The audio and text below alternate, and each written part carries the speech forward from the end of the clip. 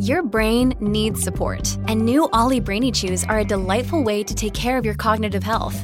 Made with scientifically backed ingredients like Thai ginger, L-theanine, and caffeine, Brainy Chews support healthy brain function and help you find your focus, stay chill, or get energized. Be kind to your mind and get these nootropic chews at ollie.com. That's OLLY.com. These statements have not been evaluated by the Food and Drug Administration. This product is not intended to diagnose, treat, cure, or prevent any disease.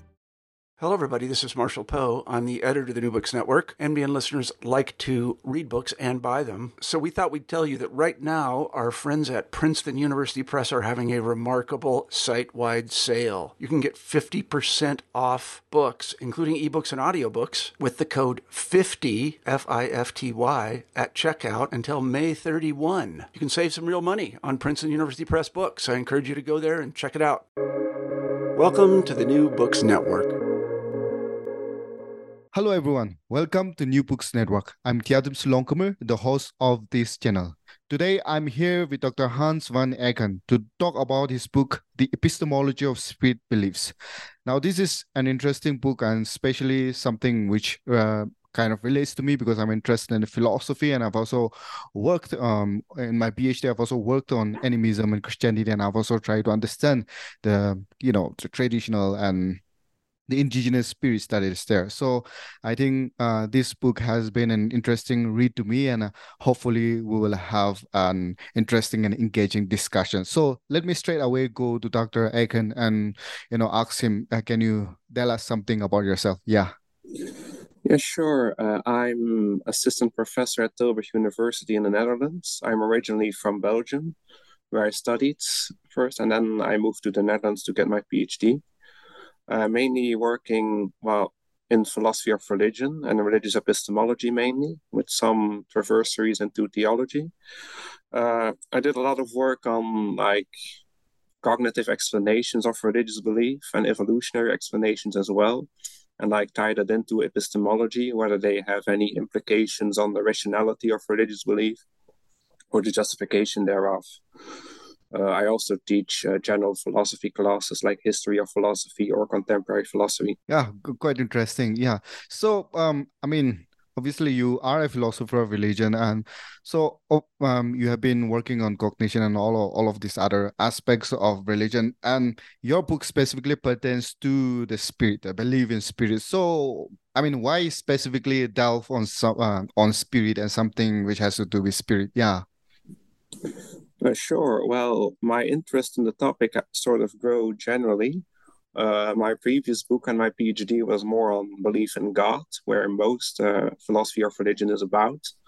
But then I was reading these cognitive and evolutionary explanations, and these people, they talk a lot about God, but also about other stuff. Like a lot of them have a background in anthropology. So they studied religious traditions outside of Europe, outside of the Western world, also in Polynesia or Africa. And there these other beliefs about other beings besides gods are much more prominent, at least much wider discussed. So a lot of their work was really about those kind of beliefs. And quite early on, I noticed, they are talking about something different than what we philosophers of religion are talking about, at least to some extent. These other entities that people believe in, that people worship, that people make offerings to, they have some idea what it's about, but it's clearly not God. They're often very adamant, this is not God, this is some other kind of being. So we started to think about that.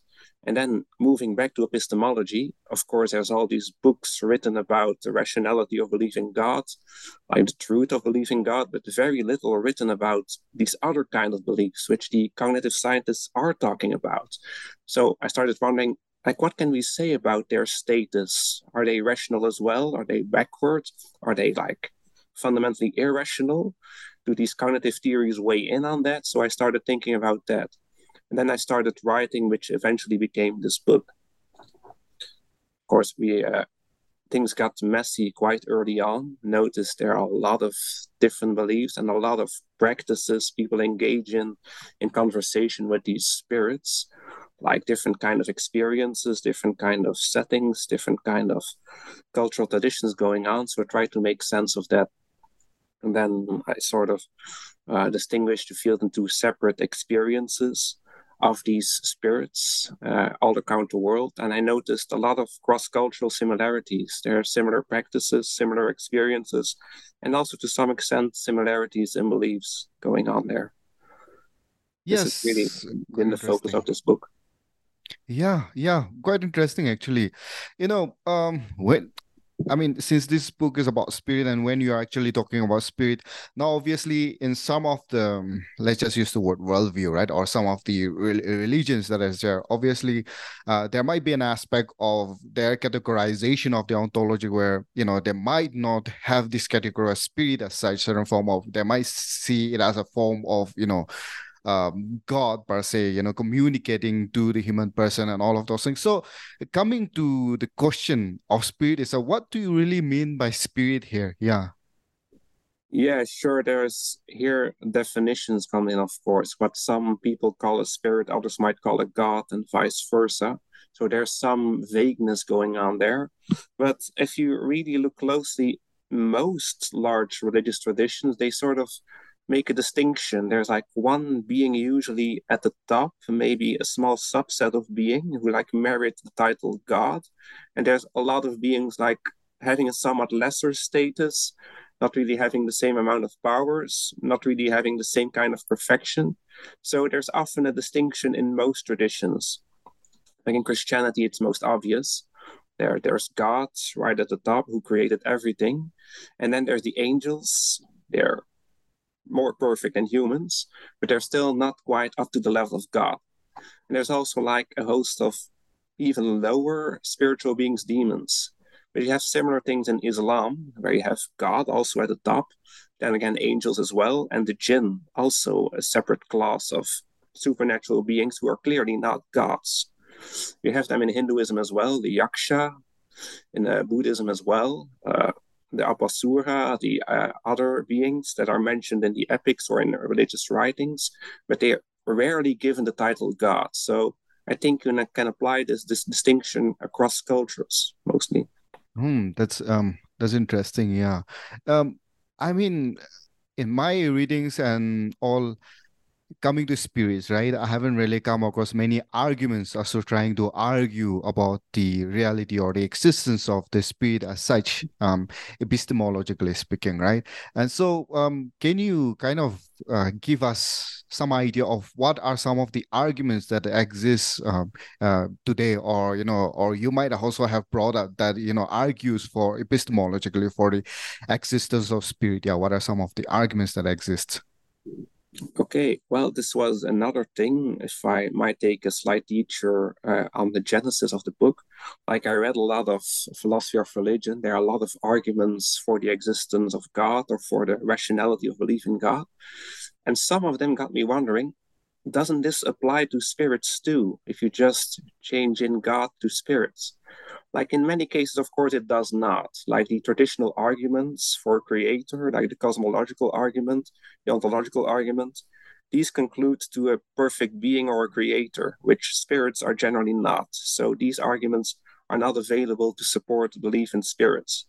But moving more closely to epistemological arguments, like sticking to belief, not so much like the metaphysical status of these beings, there's these arguments can more easily be applied to spirits. Especially a prominent epistemological argument refers to religious experiences. In a crude form, people argue people have experiences of God.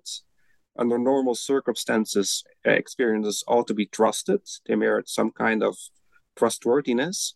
Therefore, we can be justified in belief of God in the absence of conditions that sort of undermine your experience, reasons to doubt your experience. That got me thinking, what if we plug in experiences of spirits there? Do they merit the same justification status? Can they also support spirit beliefs in the same way? And by thinking about it, I sort of came to the conclusion they can. People report these experiences the world over. There doesn't seem to be any particularly wrong with them. A lot of normal people have these experiences. And there aren't obvious like undermining conditions. I go to a lot of them in the book. Maybe we can talk about them later. And there isn't any reason to doubt that there's something going wrong with people when they have these experiences. Therefore, you could conclude that these beliefs based on those experiences can be justified as well, can be rational, because there doesn't seem to be any clear differences with experiences of God. So if the argument applies there, it should apply to experiences of spirits as well.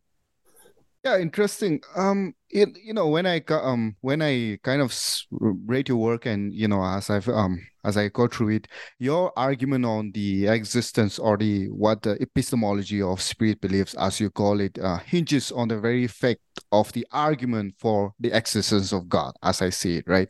So, I mean, obviously there are interesting arguments for the existence of God. And as you have been saying, I mean, that people have this experience of God, and from there we can kind of, conclude that, other people might have had this experience of spirit. So when we are talking about experience, obviously we'll go deeper into this one. But in short, how do we distinguish between experience of God and experience of spirit as such then? Well, just by noting what people report during or after these experiences. Sometimes people get the sense that this is God who is somehow revealing him to the subject. And sometimes you get the sense that this is something else. Might be a demon, might be an angel, might be a Loa in more Afro-Caribbean traditions. It might be another kind of being in Eastern traditions. So we sort of go what people report, what it seems to them, what we call like the content of those experiences. Then you can notice differences in what people experience. Yeah.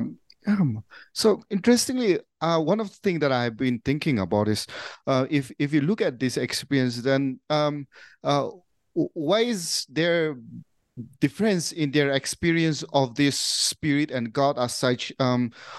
Because the thing that I'm also thinking about, because as you have said, we ask them about their experience, right? And then they tell us about the experience of the different experience that we have. So also coming to this experience, people judge by the kind of experience that they have. So there is an aspect of this difference in the kind of experience of different spirits or the God that we have. So obviously there is a sense that, okay, human beings in that sense, or human person, can actually kind of differentiate this kind of experience. So the kind of foundational the foundation that it kind of stands on is that, okay, human beings are capable, they're in their sense, they are capable of differentiating this kind of experiences, right? So I was also thinking, can it be God who is giving all of these different experiences, and people are kind of differentiating this experience in that way? Why can't it be so? I'm just curious about that one. Well, good question. Like, how do people know what they're experiencing? Maybe they're like getting it wrong. Maybe it was God all along and they think it's a spirit. But it seems in clear cases this won't hold, because especially in Christian traditions, people have experiences of very thoroughly evil beings like demons. And God generally considered to be omnibenevolent, all good. Like, why would he reveal himself as an evil being? That doesn't really make sense. And also, like in other traditions, sometimes the experience is profoundly different than what we would expect from a God, that it makes sense to call it an experience of something else. Of course, it might still be the case that people are mistaking, but even if it is God, like, why would God deceive people? This also doesn't chime well with his omnibenevolence, his all goodness. So we have an issue there as well, if you take God to be omnibenevolent, at least. Yeah, interesting. Now, you also kind of talk about the arguments for the existence of God, and obviously there are many arguments. So, I mean, a question to you, right? In the sense of, what argument do you think is like the best argument that is there for the existence of God, which today stands strong still today? Yeah. Oh wow. I have to think of that for a while. Like, there are a number of venerable arguments with a long tradition, with very powerful, very thorough arguments in favor of them, like the ontological argument, the cosmological argument, the design argument. These seem to be like the three major arguments in the field, the most widely discussed and the most persuasive as well. I think I sort of like the cosmological argument because there's always this question about an ultimate beginning. Where does it all come from? Is there something at the beginning? Some being at the beginning? I think that's a obvious question, and a question that obviously puts you on the way towards arguing for God. I also, maybe I'm a bit of an outsider there. I kind of like the ontological argument because it's very profound and very deep to say. When you read it, like arguing from the definition of God towards God's existence, it has a lot of force and a lot of traction. It seems to be it's hard to put your finger on, but there seems to be like something profound going on there, which makes it persuasive for me at least. Yeah, interesting. I mean, some other people might also argue that, the arguments for the existence of God works in such a way that, one argument is not all proof. There are all these different arguments makes a very strong case, something like that. So do you also think that the different arguments come together to make a much more robust and stronger case? Yeah. Sure. Like if you have a convincing ontological argument and a convincing cosmological argument, you have a stronger case than if only one of them holds. Like, an argument from religious experience also usually gets support from another more metaphysical argument, like a cosmological or a design argument. So these tend to work together. If you arrive towards the conclusion of God through various routes, you're in a stronger position, of course. Yes. Now, the other argument that you go about is the aspect of ordinary perception, that the understanding of, or this very epistemology of spirit beliefs through ordinary perception. Now, what really is this aspect of ordinary perception is all about, and how is it related to spirit beliefs? Yeah. We should be careful when we say ordinary perception, because ordinary is often like applied to a perception of ordinary things. Tables, trees, humans. Of course, spirits aren't ordinary things people don't perceive often. Like they're ordinary. Some experiences of spirits are more like ordinary in the sense that they resemble sense perception. Things we perceive to our sight, to our hearing, maybe perhaps to our smell. Like some experiences of spirits are like that. Some people report seeing spirits. I have this example in the book about someone reporting a visual experience of a voodoo spirit, Azuri. Sometimes people hear spirits, like something like literally hearing, like I hear you right now. And sometimes people even smell spirits, like there are these reports of people walking through allegedly haunted houses, and suddenly smelling like a decaying corpse all over a sudden, that something is there. So these experiences are very closely resemble ordinary perception in that sense, that we usually perceive the world through our five senses. Yes. Interesting. The another thing that you also go into is the aspect of mediumship and its relation to, the epistemology of spirit beliefs. And so,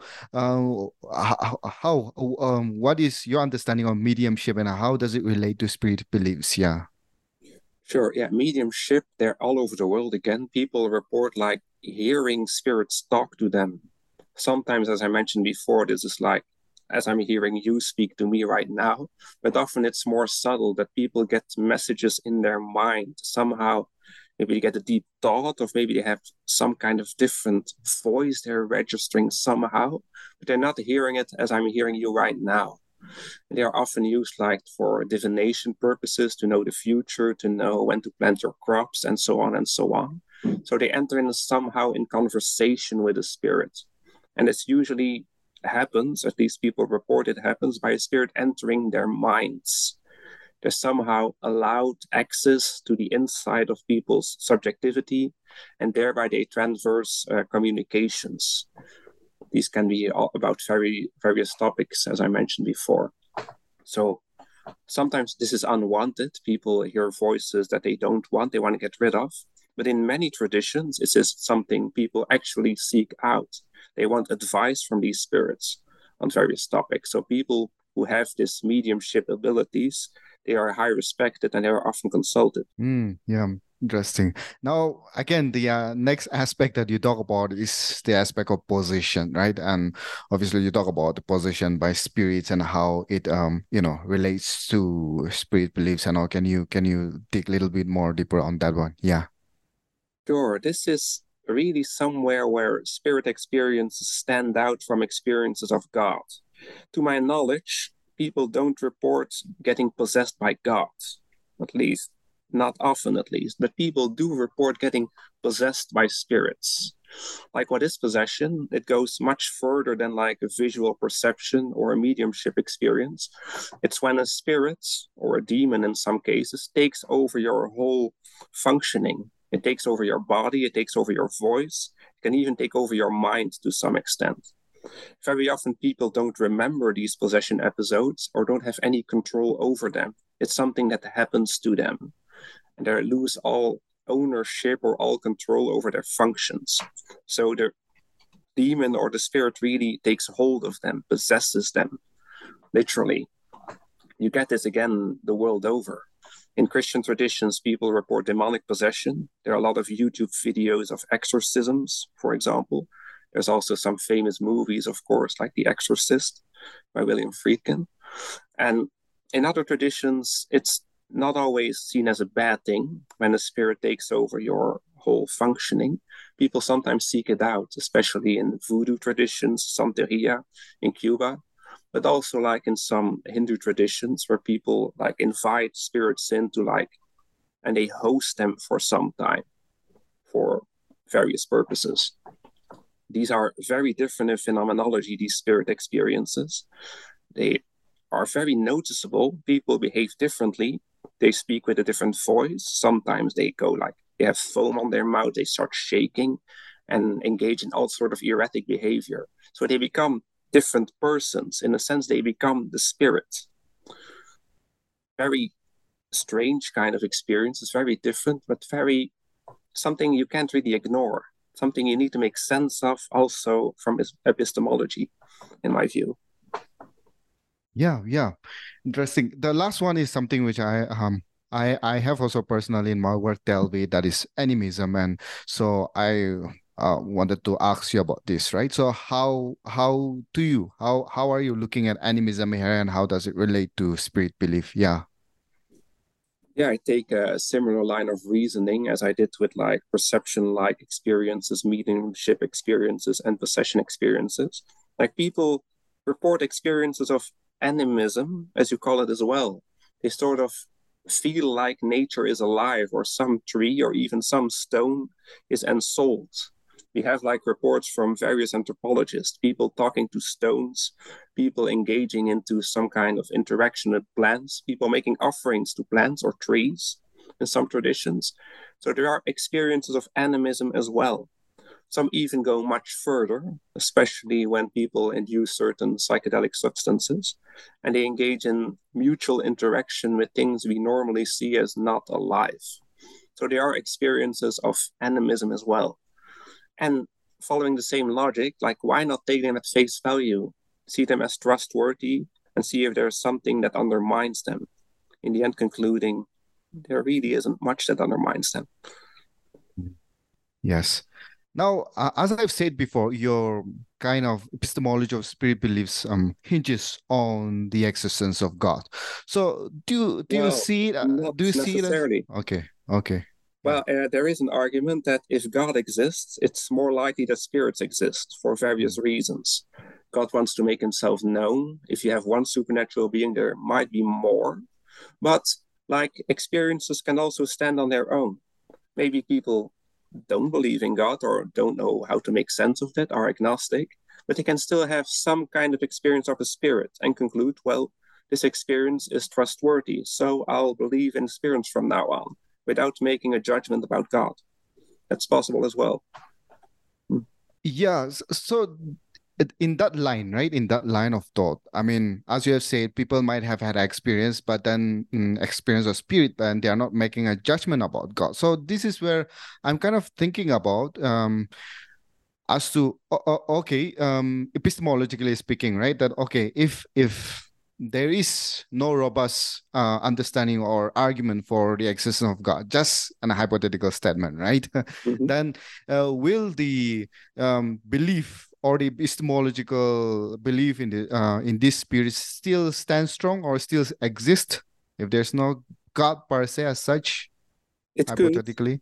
I think it's obviously very rare that people affirm the existence of spirits without affirming the existence of God.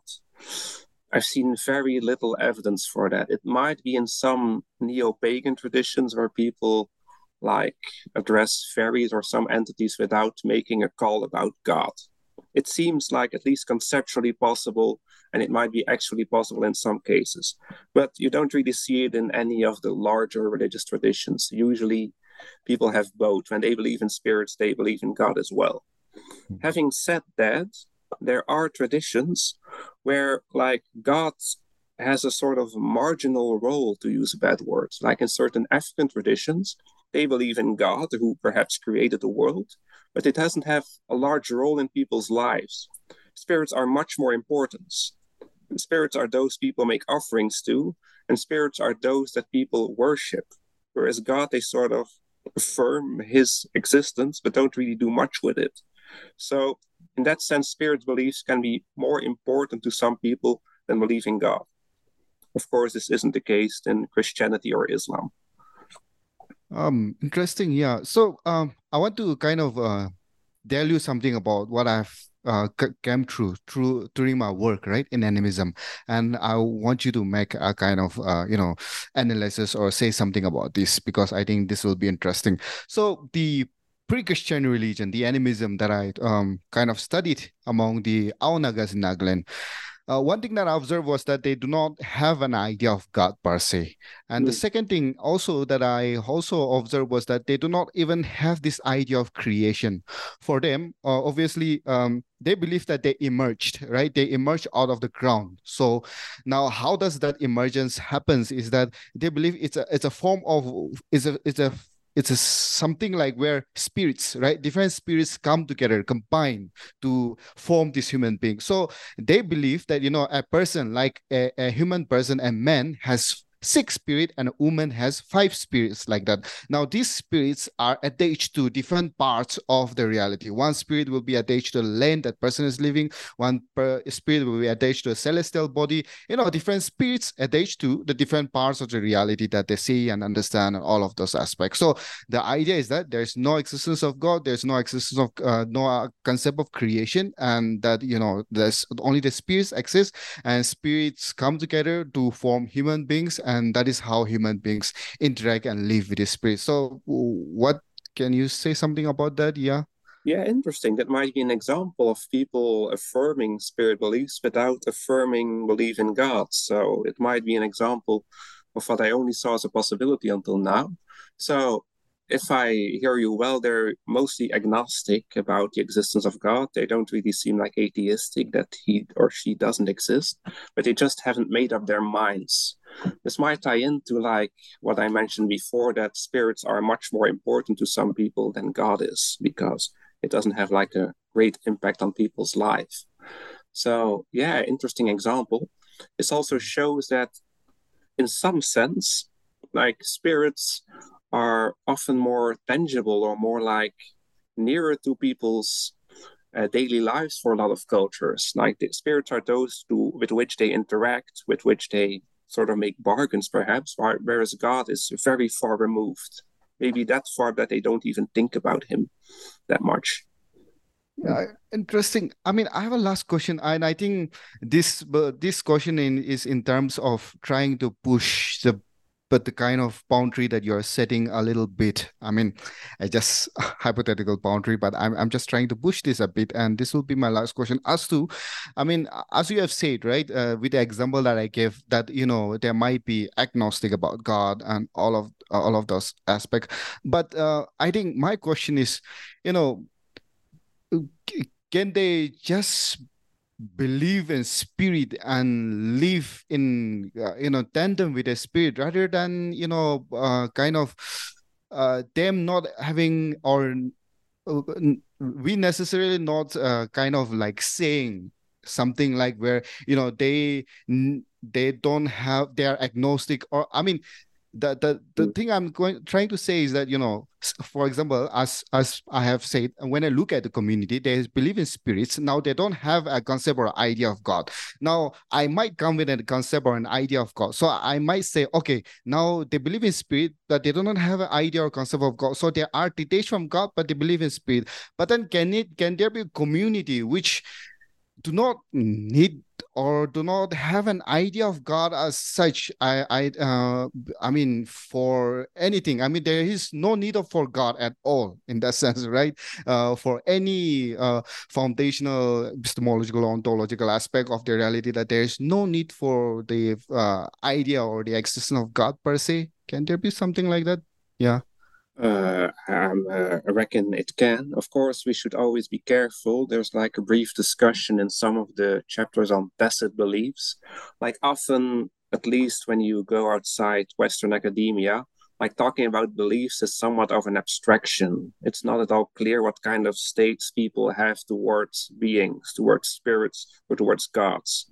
Maybe there's something unarticulated, maybe there's something tacit, maybe there's like proto-beliefs in there that are not quite what we epistemologists would call beliefs, but something close. So it's often very hard to tell what is really going on in people's minds. You could also have like some idea of something being out there, which might be a god, which might be a spirit, without really calling it that, without really doing much with it, without minding it that much. So there's a lot of complexity which we're just beginning to understand in cognitive neuroscience and also in epistemology. It might be a lot more complex than just saying those people are agnostic, those people are theistic, those people believe in spirits, and those do not. Maybe it's a lot more vague boundaries in between there. Yeah, interesting. I mean, quite really interesting things to kind of continue to talk about and also really look at in terms of research, right? And that's quite really interesting. So yeah, I mean, I've exhausted the question that I brought, and so is there anything that you think that you might have mixed out that you want to say, or that I might have, not asked? Yes, we didn't delve much into like the scientific explanations of these experiences people report.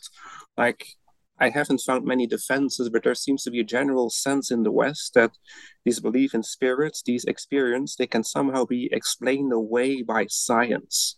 There's something going wrong in people's minds. Maybe they have some form of mild schizophrenia, maybe they're delusional in some sense.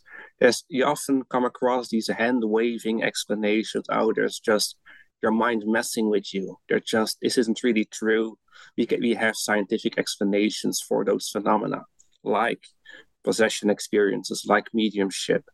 But then if I look closer to like these various proposals for scientific explanations, they really don't explain what is going on in people. They're sort of off the mark. They explain something, but it's not quite what people report. Like I compared certain reports of possession experiences, for example, to explanations thereof, and they really don't match up. So you can't really conclude from these scientific explanations that the whole thing has been explained away, or that there's something wrong in people's mind when they report these experiences. This is also one of the main gists of the book.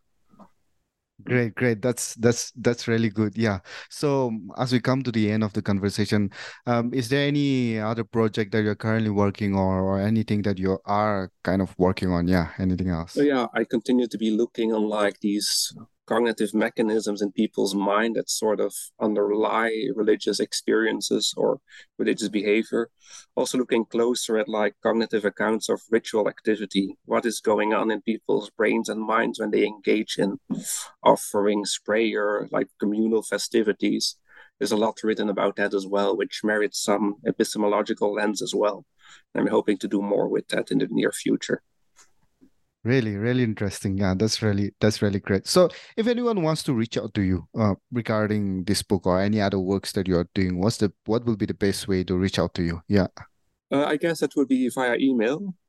Maybe we can share it below the podcast somehow. I can tell it, but I'm also quite easy to find on the internet. Like I have an institutional website, which if you just Google my name, you will be sure to find it.